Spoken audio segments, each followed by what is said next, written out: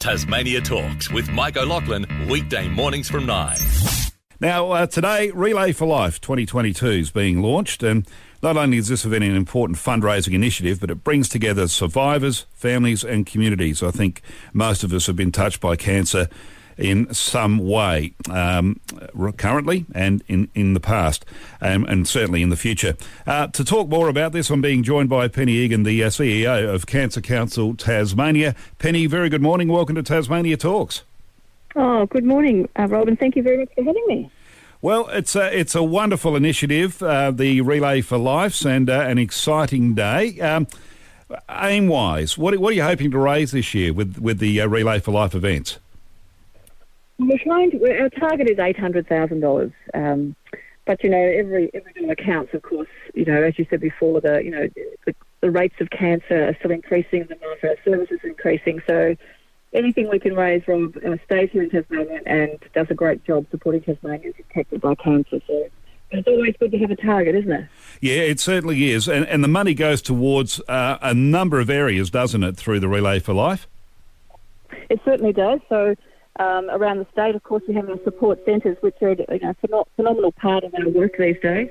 But also, we've got our transport to treatment service. So in the north of the state, we've got a car, about to get another car on the road.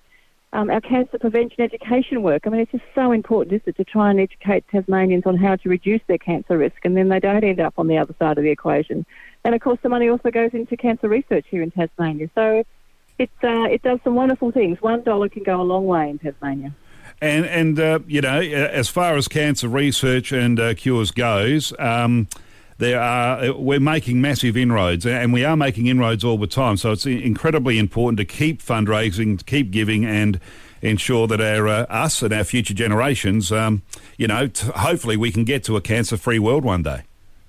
Absolutely. Like, I was just looking at some statistics the other day. Like, my dad died when I was quite young, and I think the survival rates then were something like 46 or 47%.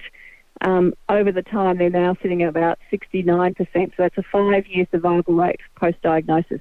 And that's all really because of research. It's because people have been detected early. They know more about how to cure cancer, how to live with cancer, how to support people with cancer, and, of course, how to prevent it. So, that research is really important. And as you say, it's we might not have a cure in our lifetime, but for our children and our grandchildren and for future generations, it's really, really important that we stay focused on that. Now, Penny, it's a very tough time organising events. At the best of times, it's hard to organise events, never alone so many around the state and all that sort of thing. What about with COVID and COVID-safe plans and all that? How hard has it been? Well, I think we learned a lot last year, actually, with COVID about COVID-safe plans, and some of those areas that we focused on, we're going to obviously carry forward to 2022, which is great. So definitely have COVID-safe plans. All those restrictions are still in place as the government and the public health are asking us to abide by. Certainly with our relays that we'll have over 1,000 participants at this stage, masks will probably be required, so we'll have to focus on that. Hand sanitisers everywhere. We're also, we ensure that people are social distancing, or at least ask people to continue the social distance. So all those, the COVID-safe plans were signed off last year. They'll be in place again this year. So people should feel very safe when they come to our events. They shouldn't feel concerned at all. Now, what ceremonies are going to be included on the day for those who may not know? Well, Relay is around 3 particular ceremonies, and one is Celebrate. We have Celebrate, Remember and Fight Back. And Celebrate, we start off the relay with, really it's a lap done by people who are survivors and their carers. And it's a really, really quite emotional lap, actually, and everyone applauds them as they walk around. It's quite, for some people, it's quite a courageous thing. They may not have actually been out in public before about having had a cancer diagnosis. So it's a very strong, emotional lap of the Oval. In the evening, when the sun goes down, we have our remembrance, and every Tasmanian has a cancer story, unfortunately, but it's one of those beautiful times of the evening where we actually remember those people who have passed, and we have some candles and we have some other events and activities happening. And then the next morning, when we all wake up and feeling a bit tired and a little giddy, perhaps, having done so many laps, it's all about the fight back. It's all about what we can do to ensure that we can do something to prevent cancer or find a cure or live with it differently. So it's a very personal commitment that we ask people to make. Penny, I've done many of these over my lifetime being involved with TV and radio for so long. And the thing I love about this is the camaraderie, the respect, obviously, but the camaraderie. And you get businesses there and they have their own little challenges in there, or they take on other businesses or mates that own businesses and all that sort of thing.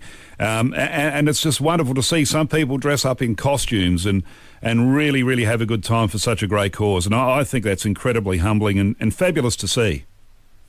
It is, isn't it? It's quite an extraordinary event. You know, I've never been to one before until I joined Cancer Council. I've been here 8 years now, so I've been to many relays. But I've never forgotten that first time I walked into one of the events, and it really hit me. It was just an amazing feeling. It's a little hard to describe, isn't it, when you sort of talk about all those different things that go on and people go, well, what really does happen? But it is a lot of camaraderie. It's one of those, and I also say to people, it's a safe place. You know, we've developed this event where people can feel safe about wanting to talk about their cancer if they want to. They can walk around quietly on their own, or they can walk around with their friends. We've got lots of schools involved now, which is fantastic for young people. And it is an amazing event, isn't it? You know, they all have their teams and their team battens, and they've got team names, and they do up all their tents. It's just a fabulous experience. And I say to people, like, we don't call it an event, we call it an experience, because it's exactly for those reasons, Rob. Yeah, for sure. And of course, events like this wouldn't happen without major sponsors and sponsors in general. And feel free to give them a mention, because you've got some wonderful supporters.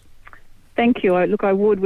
IGA has been our principal sponsor now for some years, and they are just fantastic, and they also help us out in other ways. But they've been a fantastic sponsor. We've got the Bendigo Bank, another major sponsor, and they're going to do it for the next, I think, 3 years out to 2024 for us. A couple of new major sponsors this year, which is Tasgas and Downer. Again, wonderful to have their support. And there's a number of other supporters that help us around, you know, Weedings Hire, Veolia, Budget, Harvey Norman, a whole range of people that come together and help us out in many ways, either in kind or in different ways that they support us. So we are very lucky. We honestly could not do it without our sponsors and supporters. They really do underpin the event for us. We're very thankful for them. Now, Penny, I'm not sure if you have the dates for the particular events in front of you, or I can mention those at the end. Yes, I have. Oh, great. Yes, I have. So, go for it. Are you allowed to mention them yet?